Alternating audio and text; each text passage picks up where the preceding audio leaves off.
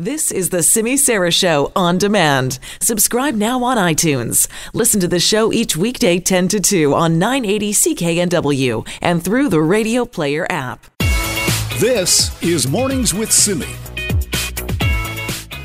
I get concerned if you have a situation where the dynamics of an outbreak in an area are such that you are not seeing that gradual over 14-day decrease that would allow you to go to phase 1.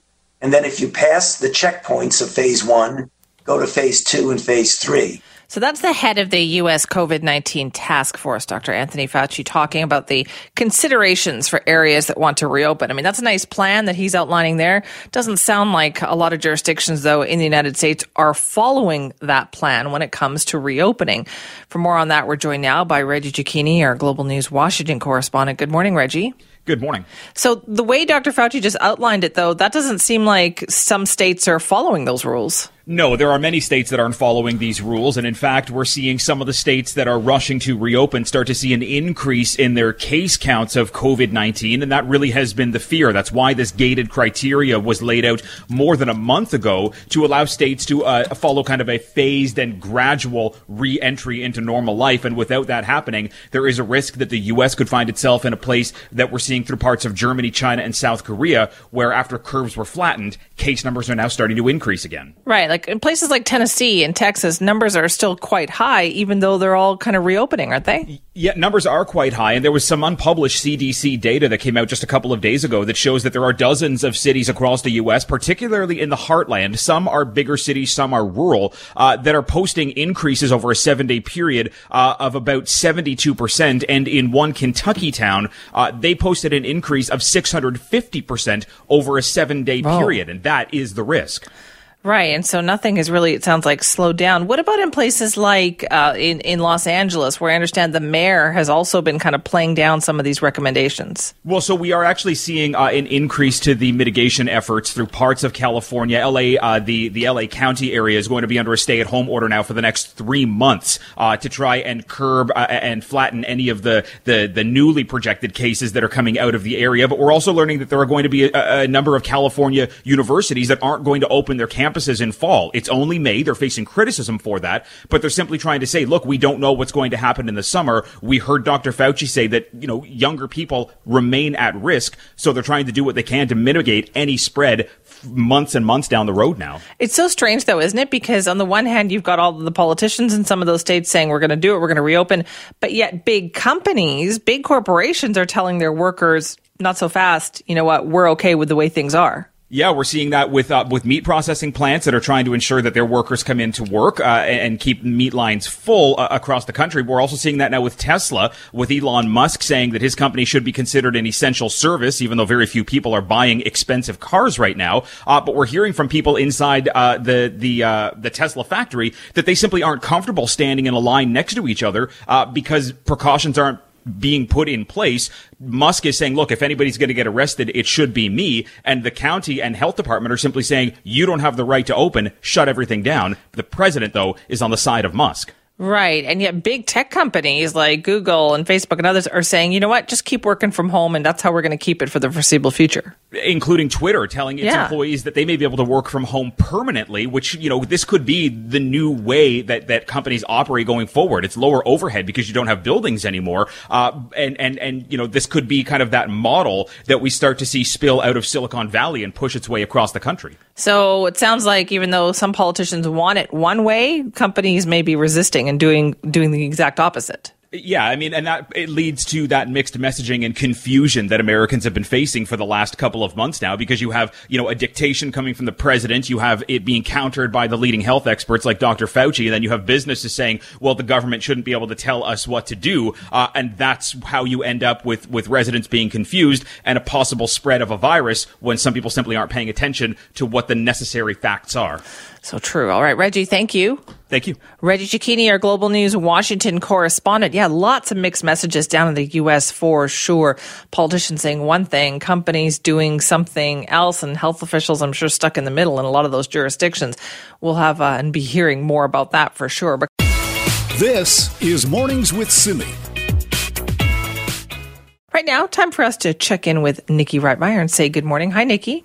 Good morning, Simi. I just wanted to take a look at a couple stories happening out of the BC interior. One story in particular, I read this and it really, really bothered me. I don't think there's anything about this story that isn't unsettling. So I just wanted to make sure that we had a chance to talk about it. So this is the story that you may have heard in the news briefly a short while ago, but in Kelowna at the start of March, in the middle of the night, a homeless man was found brutally beaten, and I mean brutally beaten in an alleyway. Police found this guy suffering from severe injuries. He was transported to hospital. Now, charges have just been laid in this case.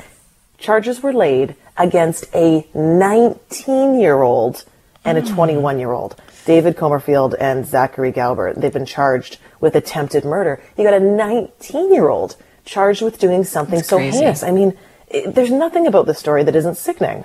Yeah, it is actually just automatically. It's just why? What was going on here? Yeah, what goes on with a 19-year-old that you end up doing something like this? I mean, it's really upsetting. So I wanted to call up the Kelowna Gospel Mission and see how this has been affecting their members, how they've been doing with this news. So I spoke to shelter manager Phil Watman, and he said that the guests at his shelter, they had heard the story and that it had been causing them some fear. Clientele or guests that stay at the shelter were talking about it. I mean, it's the idea that they couldn't really go alone during certain times of the night and just kind of getting surprised by someone in an attack. So it did bring some worry. Oh, man, Nikki, with everything else that's going on in the world already, and especially for homeless people who have that on top of it to worry about COVID-19, this too? Absolutely. Living with two fears, right? You have the fear of COVID-19, and then you have the fear of just being attacked if you're out sleeping rough in an alley. I mean, it's hard for me to fathom why two people would do such a heinous crime. So I asked him. You know, I wouldn't know what's going on through these people's minds. I mean, it could be, they feel power over it, or there's that view that these people are worth less, which is unfortunate, and so they take advantage.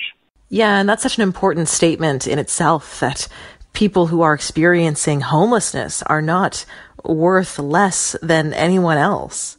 Absolutely not. I mean, we have some great people, and, it's a horrible stigma that happens, and some people take advantage of that.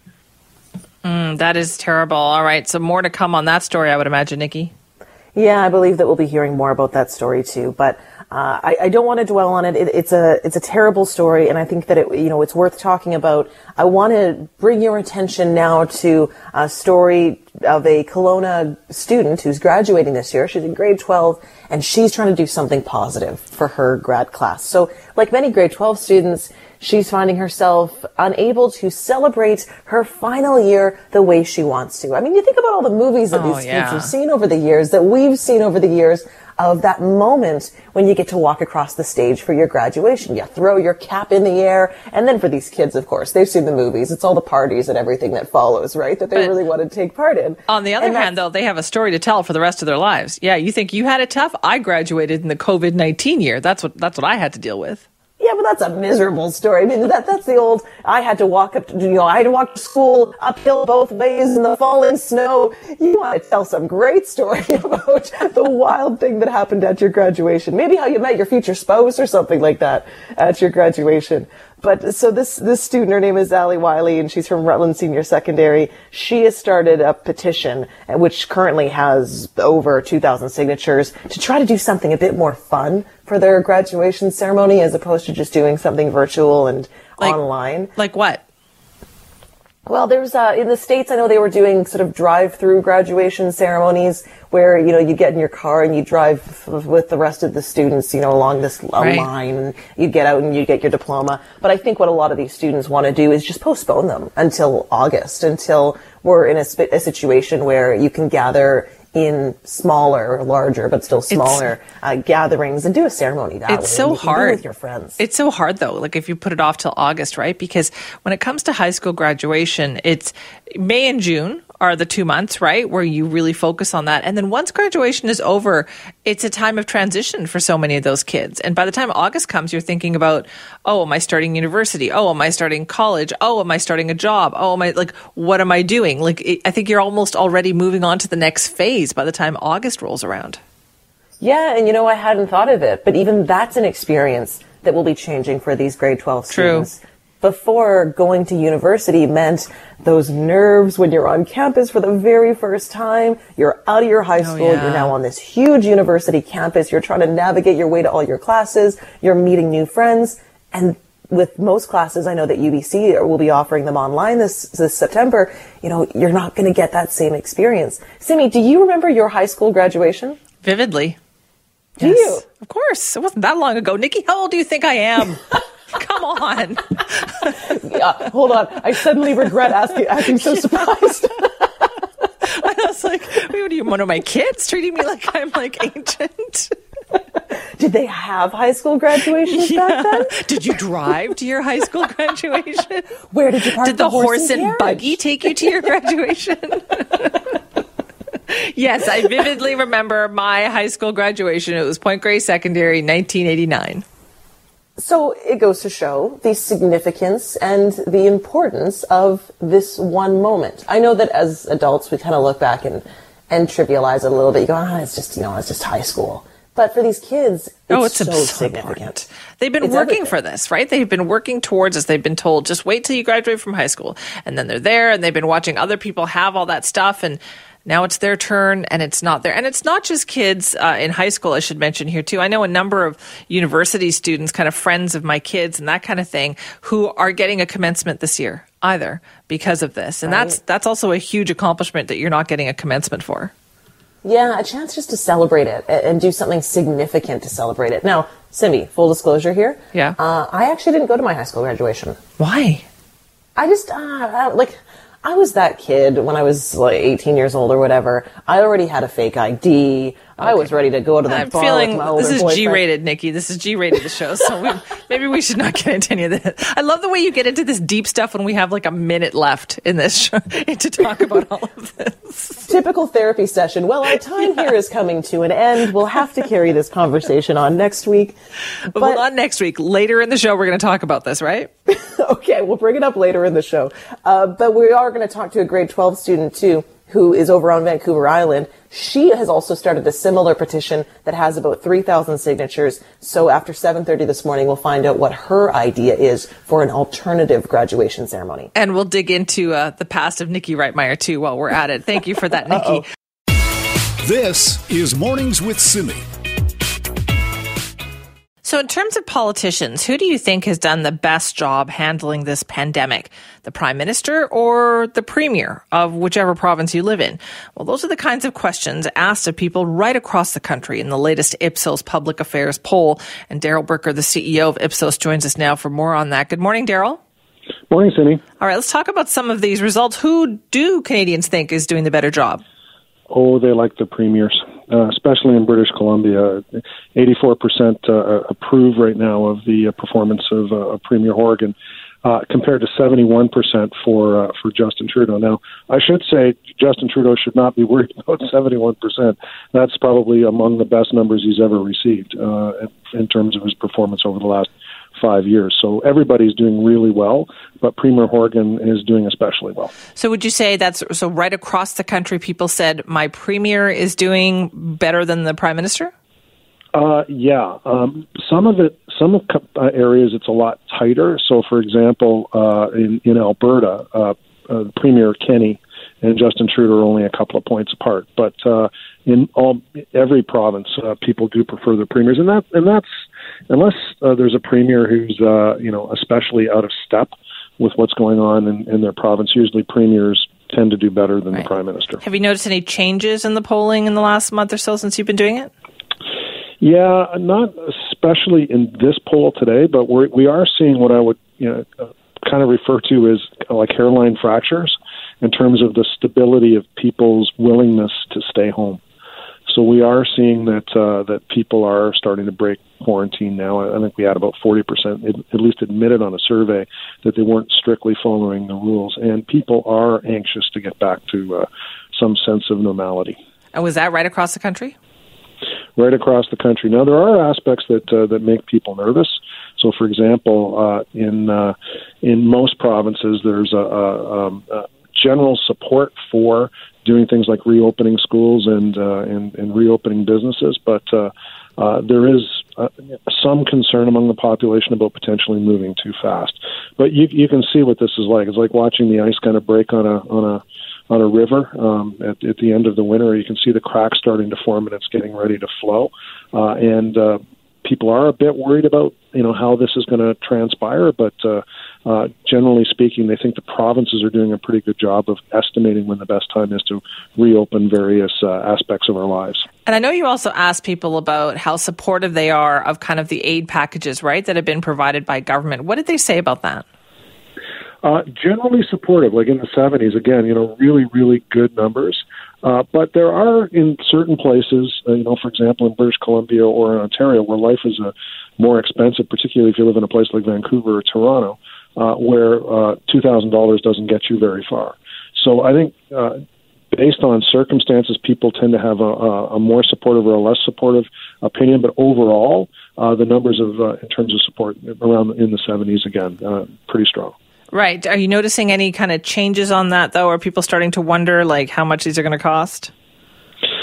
We're seeing some residual aspects of that starting to build, but it's still minority opinion, but it tends to grow from survey to survey where people are now going to start asking those questions. But we're so committed right now to doing what's necessary to get the country back on track, both in terms of the health response, but especially in terms of the economic response, that people pretty much are trying to ignore politics as usual or judgments as neutral as usual. They just want to get going again. It's so fascinating, isn't it, Daryl? Because you've got this unbelievable event that has kind of paralyzed the economy with these huge job losses and all this stuff happening, and yet people are quite still supportive of the way government is approaching this. I don't think we'll ever see anything like that again. The only times you tend to see it are in terms of crisis. So, for example, after 9/11, people got really on board with the government's approach to that. And when you go through some sort of a crisis, that there tends to be some rallying to the flag. But this crisis itself is unprecedented. So we've seen, even premiers like, for example, Doug Ford in Ontario, who was down in the 20s, is now up in the 80s. Right, and better than the Prime Minister in Ontario. Better than the Prime Minister. So this has been an opportunity for him to relaunch himself, in many ways reintroduce himself to Ontarians in a more positive way. But there are other people, say, for example, Premier Legault in the province of Quebec, who was already pretty strong, and he just strengthened. But Doug Ford, his political career has gone through like a phoenix resurrection. I mean, he's now back, and he never really actually during the election was even this popular. That's so much irony in that. All right, thank you so much for that, Daryl. My pleasure. Thanks, Cindy. Daryl Bricker, Ipsos Public Affairs CEO. It'll be really fascinating to talk to Daryl in, say, 6 months or at the end of this year to compare how premiers' approval ratings are doing at that point versus how they're doing right now. But to break it down for you by province here, British Columbia, 84% of people say they approve of the job that their premier is doing. 71% say they believe the Prime Minister has been really strong on this. In Alberta, interesting numbers here. Jason Kenney, 64%. That is the lowest of all the premiers right across the country in terms of approval ratings.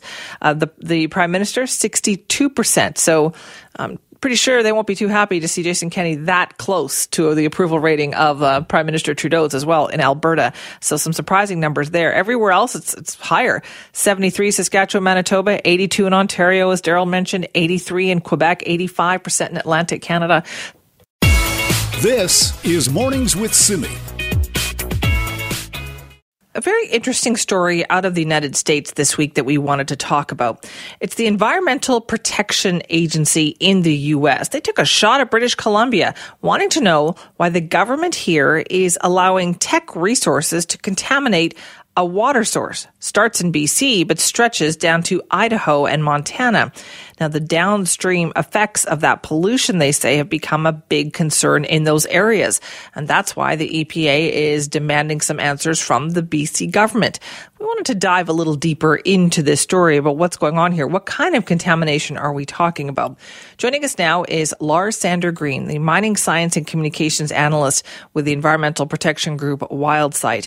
Joins me now to explain what is happening in that Elk River watershed. Lars, thank you for being here. Thanks. Morning.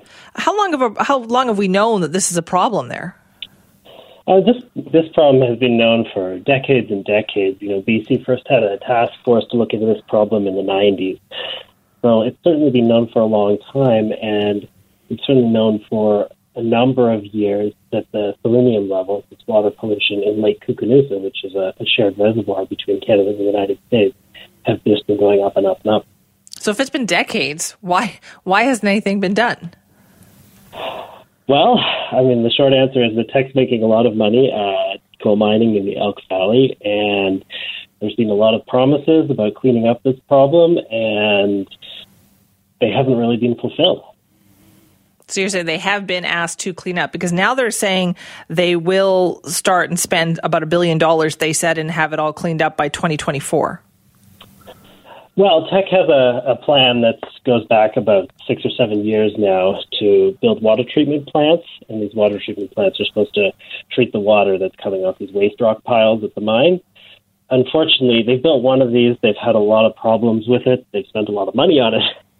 It's supposedly working now. They've got a couple more in progress, but really those are just going to knock the very highest levels of pollution down a little bit in the short term.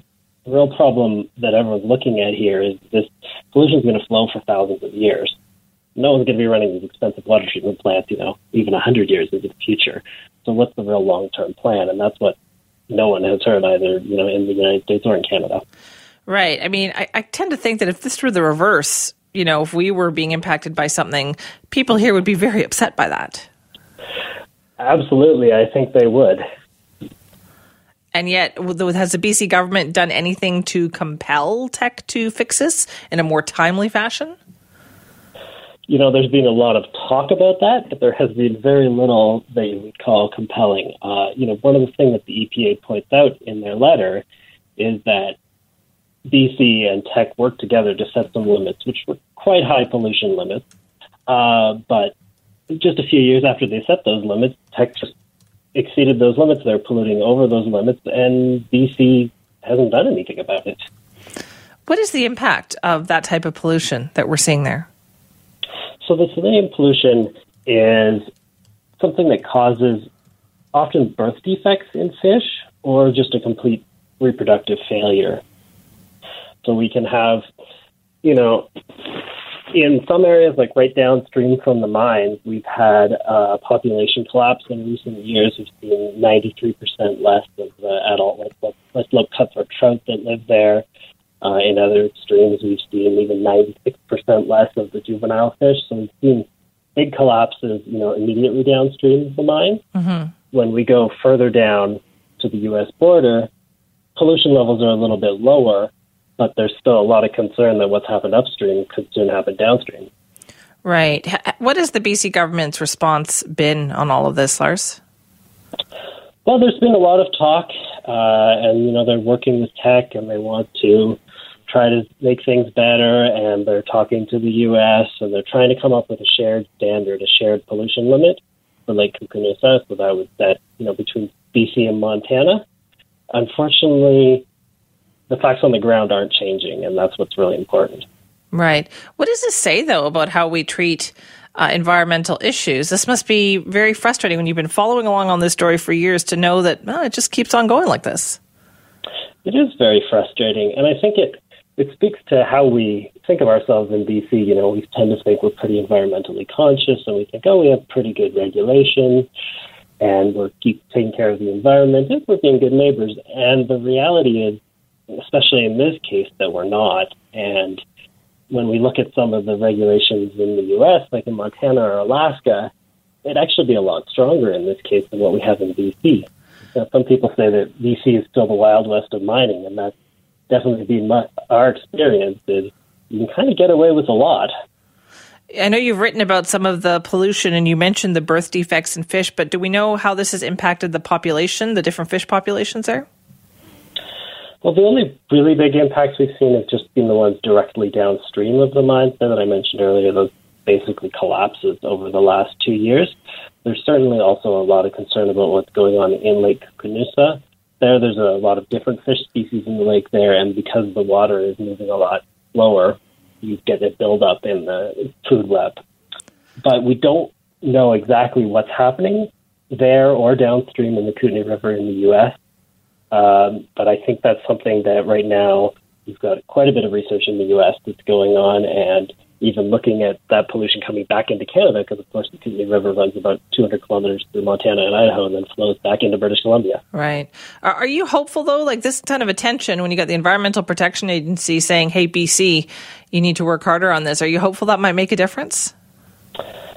We're certainly hoping it will make some difference. What's coming right now is, despite all these problems, Teck has actually applied for a major expansion, and that's just going into the environmental assessment process. It's called Castle Mountain. It's going to be a 25 square kilometer coal mine in the Elk Valley as well, which would have all of the same problems that we're seeing with all the 5 existing mines. So we're hopeful that some of these discussions are going to be had in that environmental assessment process, and some of the concerns that are coming from the U.S., but as well as from Canada, are going to be heard a little bit. Right. All right, Lars, thank you very much for your time. Thank you. That's Lars Sander Green. He's the Mining Science and Communications Analyst with the environmental protection group WildSite. Joining us is Andrew Gage, staff lawyer at West Coast Environmental Law. Andrew, thank you for being here.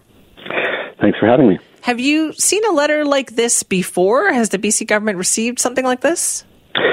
I'm not aware of anything from the U.S. Environmental Protection Agency. There have been other letters received about the Elk Valley contamination from senators in the United States, as well as about potential or contamination from BC mines across the Alaska border, but not from the Environmental Protection Agency that's actually charged with enforcing environmental laws in the states. Right. So what does that mean for BC then? This seems like a very official complaint. Yeah. Well, I'm not sure that the letter by itself, I mean, clearly it's embarrassing, and the BC government, I think, has already said they're going to try to provide the information that the EPA is looking for and reassure them. But there are some, I guess, potential consequences. One is that there is a treaty between Canada and the U.S. Related to cross-boundary waters, and under that treaty, there's a body set up that has representation from both Canada and the U.S. called the International Joint Commission that can consider complaints related to one party degrading the water or interfering with the water flow of the other. So, it was actually the International Joint Commission that some years ago really established in international law that you can't pollute the water of another body. It was over operations by Teck in the not in the Elk Valley, but in the region. So there's that. There's potentially possibly less concerning for the BC government. I mean, there is some potential that there could be, I guess, a lawsuit filed by the U.S. EPA or by American citizens, either in the U.S. or in Canada. But why has Teck been allowed to exceed these levels that have been established by the BC government for so long? Well, that's a great question, and unfortunately, I mean, the province of BC actually has an extraordinarily poor track record of enforcing environmental laws, especially against mining companies. The province knew that there was a problem with selenium with these mines going back decades, as you said, and did really did nothing for ages. And if the problem had been nipped in the bud, it wouldn't be such a big problem now. An ounce of prevention is worth a pound of cure. But really, since the 90s, after the 90s, the level of enforcement action taken by the BC government under the Environmental Management Act, the main statute that relates to pollution in BC, has crashed in the early 2000s and has never, all ticketing, which is sort of a minor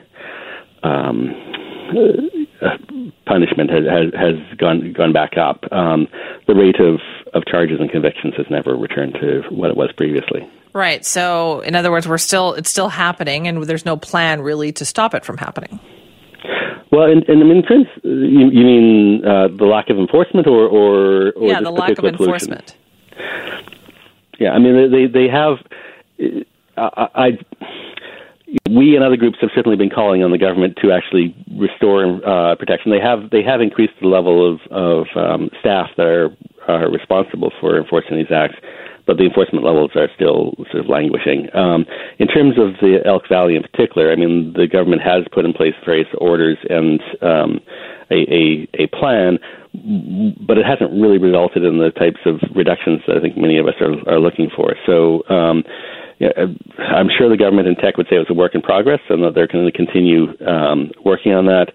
If you or I continued to violate the law on an ongoing basis, there would be more consequences. And there is an element of, is tech too big to be to face real consequences? It's clearly a difficult problem at this point. Tech is doing a lot, but the province clearly is reluctant to step in with a big hammer or whatever against a company that has provided so much employment. Andrew, thank you very much for your time. Thank you for having me. It's Andrew Gage, staff lawyer at West Coast Environmental Law. This is Mornings with Simi. We're getting into that time now. May and June, those were always, usually, the very critical months for high school seniors because it was the month of parties and fun and ceremonies and all of that doesn't look like it's going to be happening. To talk more about kids who are trying to do something differently now, we're joined by Nikki Reitmeyer once again. Hi, Nikki. Good morning, and don't forget, of course, this would typically be the weekend that you would do the May-long weekend camping trip for the grads. Right. I get the feeling that you told us earlier you didn't go to your ceremony, but I have a feeling you did participate in all the events leading up to the ceremony. Am I correct? Yeah, I wasn't too. By the time graduation came around, I was ready to, get on with my life. So I can't say that I was the most active grade 12 student or that I had the best school spirit. I don't know. I mean, the idea of, you put on the dress and you get into the limousine and drink a bunch of baby duck, it just didn't really appeal to, well, in hindsight, that actually does sound like something I'd be interested in. It totally does. Who are you kidding? At the time, I thought, forget it. So, no, as mentioned earlier, I had my fake ID. I thought I was pretty cool at the time. So I was going out to the bar with my older friends. Oh, look at you. I know, so cool, right? I know. My eyes. But let's talk about what the kids today are doing, though, because they still want their ceremonies. Well, yeah, and I get why they want their ceremonies, because so much of our culture shows us that graduation, it's so significant, it's so important. I mean, how many movies have you seen that are based all on that final moment of grade 12 and the build up to it, be it the parties or the camping trips or just that moment when you get to throw your cap in the air? And students this year aren't going to have that same experience that they've been dreaming of for their whole lives up until this period. And one of those students is Brianna Gruber. She's a grade 12 student at Belmont Secondary. Really disappointed to hear that her graduation ceremony, it's going to be online, but essentially it's just going to be a live streamed video that features some student photos and some speeches. So I had a chance to speak to her about a petition that she started for a better grad ceremony. It must have been really disappointing for you to find out that you weren't going to be having that traditional grad experience, what you see in the movies. Yeah, I was super upset. All my friends are super upset to hear that we wouldn't be having that traditional grad ceremony. So when we heard the news that it was just going to be an online video one, we were definitely really sad. What is it about the traditional grad experience that you think you're going to be missing out on? I feel like it's your last memories of high school, so it's everybody talks about their grad ceremony. My mom talks about it all the time, and my grandparents talk about it all the time, and it's just such a huge memory in people's lives, and to just not have that basically completely, you feel like you're missing out on such a huge thing.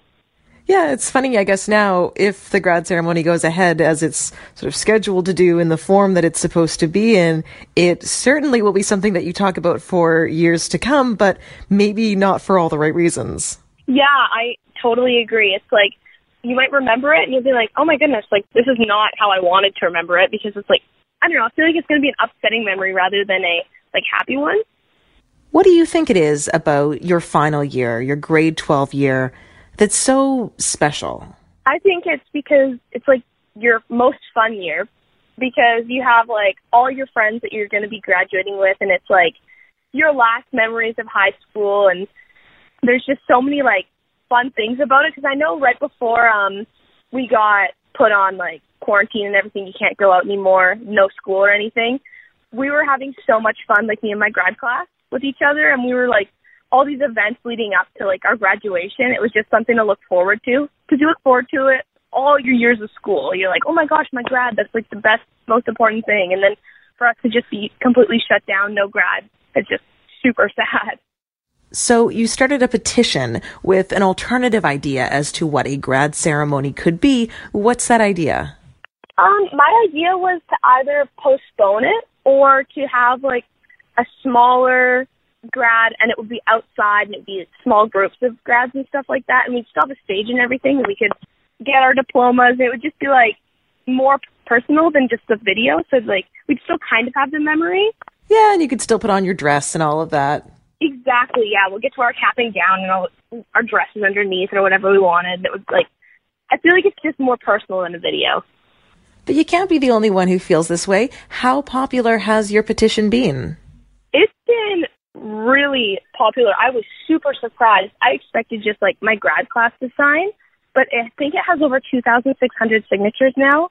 I was just like, it surprised me.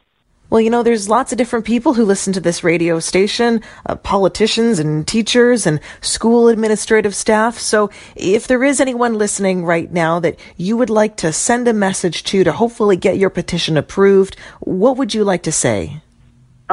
I think I just want to say that, you know, because nobody wants to come off as entitled at all, like none of the grads. I think we just want to be able to make the memories everybody else has made. And I think it's like fair of us to, you know, have some sort of decision making in that because it's our last years of school. So we're just hoping that we could get people to reconsider if, you know, all of us kind of help. You mentioned the word entitled. Has anyone said that to you? Is that the feedback that you've been getting from people? Is that you guys just sound like a bunch of entitled kids? Yeah, I've got that from a couple people, and it's like, well, take what you can get. You know, this is entitled, this, and stuff like that. And personally, like, I'm obviously not expecting a grad at UVic. Like, that's where we usually have it with, you know, thousands of people in there and stuff like that. I completely, and like all my other grads that I know, we all understand that, like, we don't want to put anybody at risk or in danger at all. Like, we just want to be able to have some sort of a somewhat traditional grad just for us to, like, make the memories and for our parents to see. But yeah, no, it's not coming from a place of entitlement or like, you know, you need to give us this. And I don't want to put any pressure on, like, the school board to just come up with ideas either, because I'm totally, like, willing to help. And so are so many people, just, like, come up with ideas and come up with the planning. And you know what I mean? It's just parents are willing to help, I've been told. So it's just, I feel like I just want to work together, not put the burden on somebody else to figure it out for us. You know what I mean? Yeah, absolutely. And I hope that you guys do end up doing something for grad that is extra special, a little bit more special perhaps than what's already been planned. I know that it's not going to be your typical traditional graduation ceremony because of the circumstances, but I hope at least that whatever does happen, it leaves you with positive memories, with happy memories when you look back on this graduating year. Thank you. I hope so too. That's Brianna Gruber, grade 12 student at Belmont Secondary on Vancouver Island, and Nikki was talking to her. So Nikki, like, what about a drive-through grad? Yeah, this is a concept that we've seen in the States. Basically, students get in their cars and they drive through this long line where they end up getting their diploma, maybe a picture taken. Well, Superintendent Scott Stinson of that district said that he did think about that idea, but ultimately decided that it wouldn't work well enough to fully obey the rules of social distancing. In some of our schools, 360 to 400 graduates. And any time we looked at scheduling that, it always meant that at some point they were either gathering at the beginning to line up or at the end once they'd gone through. In absence of a better idea, this is kind of where we are at this point. So if they have imaginative ideas that fit within the constraints that we have to live by, then I'm all ears. All right, we'll see what we can do about that. Nikki, thank you. Thank you very much, Simi.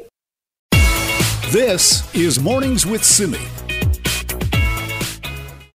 We know that testing for COVID-19 is evolving as health officials react to new information about the virus that we seem to be learning every day. And we keep hearing we can't get back to normal until we have widespread testing. What does all that mean?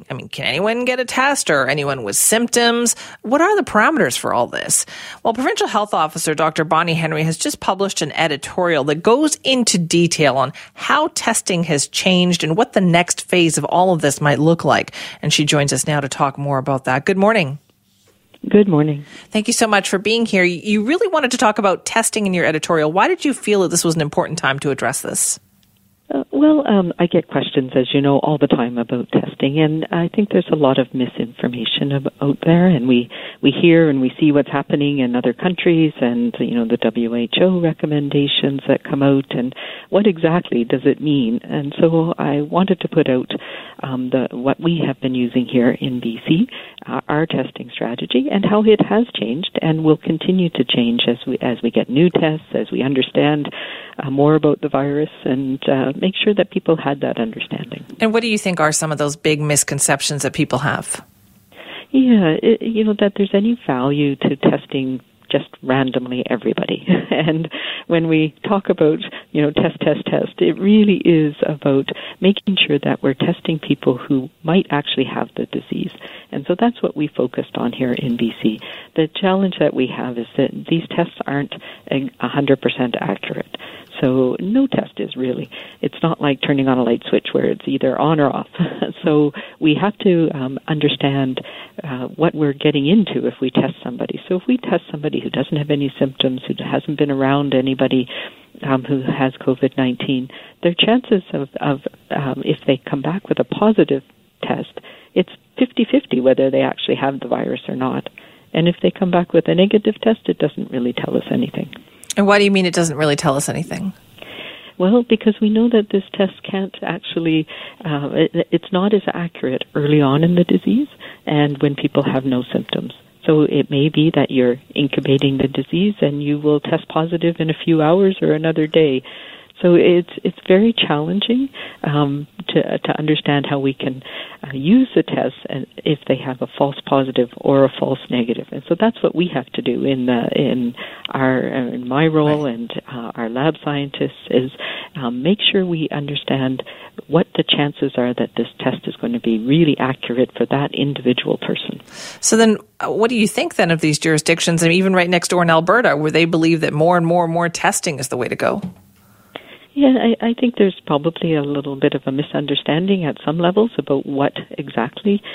We absolutely need to do more testing, and we have here in BC, we've opened up so anybody with symptoms in the community, and we want to make sure that even the mildest symptoms, if you have anything that you think might be this, that you have access to testing, to assessment first. We want to make sure that we understand, what your risk is so that we can tell you what the test means when it comes back. So you get an assessment, you can be tested. But we also want to make sure we have tests for those situations that we know it's important to test everybody. So, for example, we've had a number of community outbreaks lately in poultry processing plants, and we tested everybody there because we knew everybody had a chance of having this virus. So we could understand who was positive, who was early on in potentially in their symptoms, and make sure that we could address that and make sure we could support people if they were getting sick with this. And how do you feel about contact tracing then, and how close is BC to adopting some of that? Oh, we have been doing contact tracing from the very beginning, so these things go hand in hand.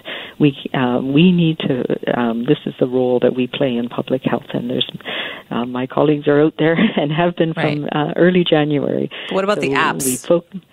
The apps. So what we want is something that helps us do our job. And right now, there's a whole bunch of apps out there, but they don't necessarily add any benefit or value to the way we're doing our job right now. We're testing some of them out. They're all voluntary. So when we contact them, the most important thing is being able to find everybody that had a real contact that put them at risk. And we know from this virus, and as we're learning more and more, that it's those people that you are close to, that you spend time with, that you can exchange air with. So that can be a whole variety of people. But so we need an app that helps us find those people. Most people, though, we do a lot of work in public health of talking to individuals, and we are very good at finding out where they've been and helping jog their memory. And, an app can assist in that. But there isn't anything right now where we think it's going to, giving a whole bunch of people messages that they might have been somewhere close to somebody hasn't proven to be particularly helpful. But we are working on some things that we think might be more benefit. And how do you feel British Columbians have done so far? I think it's pretty clear over the last week, people are starting to let their guard down a little bit. How do you feel about that? I think we've done incredibly well. People have taken this to heart. They've been supportive of each other. We've been making those sacrifices on an individual level for our families, for our communities, and it's paid off. We've made a huge difference in the number of people who have been sick, and I think we need to remember that this has affected every community, and even though the people who've tested positive is just a subset, but all of those people that have been contacts that we've followed in public health, those people who've traveled, who've developed this illness, it's been widespread in our community, but we've done the right things to protect our healthcare system and to protect our communities, and we need to continue to be cautious. And I think people are taking this carefully. We know we need a little bit of a break. We need to get outside. We need to increase our social ties. But we need to do it in a very measured way. And we're seeing that around the world now as people are starting to open up our economies and our social networks again. We are going to see some more illness. So this is, again, how it's really important that anybody who is sick needs to stay home, stay away from others. And if it seems like it's anything related to COVID-19, then they can get a test here in BC. When you say that, it makes it sound like maybe the numbers will go up a little bit in the next few weeks, do you think? Looking at what has happened in other countries, I do think that will happen. I think we have a very low level of it circulating in our community right now, and if we're careful, we'll be able to control it and manage it. And we all need to be careful. And, that's it. We need to recognize if we're not feeling well and stay away from others. That's going to be really, really important. And we need to keep up our safe distancing when we're in areas around others outside of our home. So that's something that can't change right now. Cleaning our hands regularly, covering our mouth when we cough, and maintaining those safe distances. Those are the things that are going to keep us going through this next challenging few months. All right, Dr. Henry, thank you. Thank you very much. That's Dr. Bonnie Henry, of course, our provincial health officer, expanding on the idea of testing. She's also written about it. You can see that online if you just Google the words Dr. Bonnie Henry and opinion editorial. She talks a lot about some of the misconceptions about testing. This is Mornings with Simi. Right now, though, it is time for Making Sense of the Markets with Lori Pinkowski. Lori is the Senior Vice President and Senior Portfolio Manager at Raymond James. Good morning, Lori. Good morning, Simi. How are you? I'm good, thanks. How are those markets? Markets are a bit in the red today. We've got the TSX down 235 points at 14,646. The S&P 500 down 41 points. We've got the Dow down 420 points right now at 23,346. So basically we're off just over 1.5% today. We've got the Canadian-U.S. dollar sitting just above 70 cents. Gold up $16 an ounce right now. And crude oil kind of flat on the day. Okay, are there leaders, though, in the markets that you can see out there? There definitely are. I mean, it's kind of normal to see the markets consolidating after we've had such a strong rebound. There's obviously jitters about the economy reopening and what that looks like. So again, the markets don't like uncertainty, although we know this is a necessary process that we're all going through in terms of reopening. And when you look at the unemployment numbers that we got out last Friday, we definitely want to see people going back to work. So the question is again, what does that look like? What sectors are being affected? And I keep on mentioning this, that when you look at the market and you have the markets down, say, for instance, today or yesterday, it doesn't mean that every sector, every stock is down. So it's very stock-specific right now. You have a large divergence within the markets. And so growth and defensive sectors have really led the recovery. So when you think of technology, healthcare, consumer staples, and things that haven't been doing as as well, which we've touched on, financials and energy, which are both off still more or higher than 25-30% this year. And so again, as an investor, depending on where your portfolio has been allocated is how your experience has been throughout this downturn in the market. So again, it's very important to make sure that your financial advisor has you in the right sectors and just isn't sticking their head in the sand during this time. I've said the world has changed. You got to change with it. So it's important as we go throughout this process. And again, markets don't recover over a matter of weeks after you go through something like what we did in March. It can take months. So you have time. Just make sure that you're with the right financial advisor, and also make sure that you're in the right sectors that will take you back to where you were, at least within the next few months. Yeah. Do you see some opportunities potentially out there? Definitely. I mean, when you look at markets, they're still down 20%, 15 to 20% from the high. There's definitely sectors and stocks that are still looking decent out there. The sectors that we're adding to, and also a lot of dividend-paying stocks, right? I mean, when you look at some of the dividends out there, you're able to get 4 or 5%.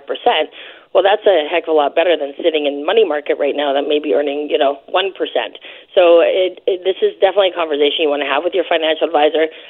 For us, we're active managers, so we're always looking for those opportunities. Where can we allocate funds to for our clients in the most conservative way? We're always looking at the risk-reward of owning any equity for a client, and as well looking at the bond market as well. I mean, all those areas are really important to review right now, and just making sure that your portfolio is in the right areas to get you back to where you were. Let's talk about some of those employment numbers that we've been hearing about, all over North America, the U.S., Canada, and even BC. Yeah, definitely. So last Friday we got the report. Unemployment in Canada is up to 13%, which is the worst since 1982. We lost about 2 million jobs, and many of them were full-time. The U.S., very similar. They lost about 20 million jobs. Unemployment rate is just shy of 15%. And so take a look at those numbers. They're obviously huge. But markets rallied on that news because they weren't as bad as one thought or one expected. And so that was kind of shocking probably to a lot of investors. Again, there's talk that is, we're at peak numbers right now, so things can only get better from here is the idea. I mean, there's always, the question about another phase of the virus, another surge, all those sorts of things. But we know a lot more today than we did back in March when the market totally broke down there. So again, if that were to happen, if the economy reopens and then it has to shut down again, I think the markets would react not as violently as they did in March. But when you take a look at the jobs numbers in BC, for instance, BC was actually better off than a lot of the country, dare I say. The rate was 11.5%. The province lost over 420,000 jobs. Again, the greatest losses that we know, of course, food, service industry, the retail sector. The good news is that hopefully we're reopening here. We're talking about May 19th. I mean, you're talking to Dr. Bonnie Henry, who has all the information at her fingertips, which is fantastic. So, I'm looking forward to seeing the economy reopen. I want to see what that looks like. Of course, we have to do it in stages, make sure it's safe for BC and for the rest of the world. But again, we need to start seeing things reopen. Let's talk about planning for retirement then, because that, maybe people have put that on hold right now, but after this is all over, is that going to be challenging? Yeah, transitioning into retirement under normal conditions can be a bit stressful for people as we take so many people from their working years into retirement. So we're definitely experts in this area.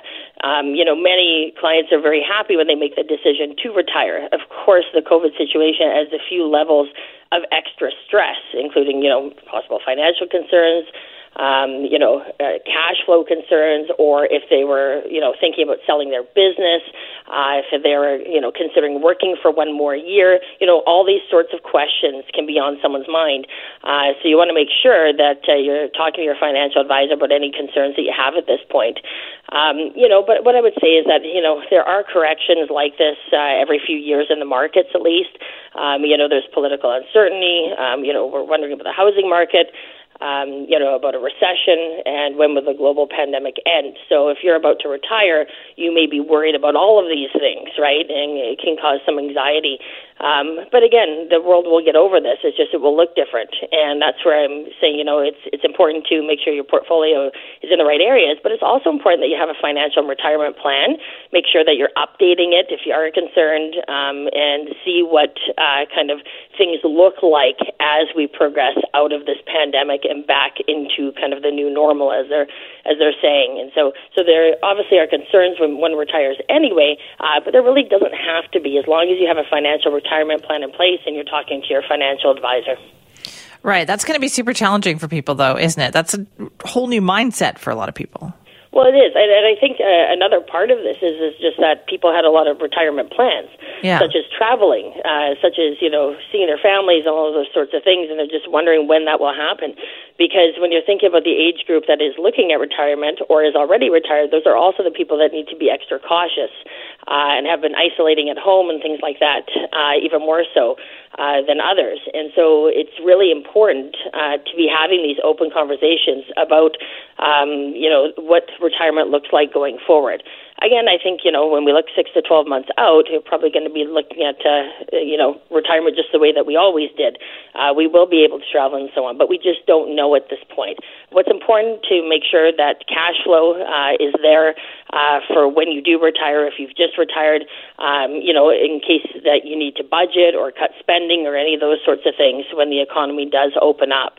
So it is important to, always focus on the future and make sure that you're taking a look at your financial plan again and ensuring that it's, up to date for the current environment.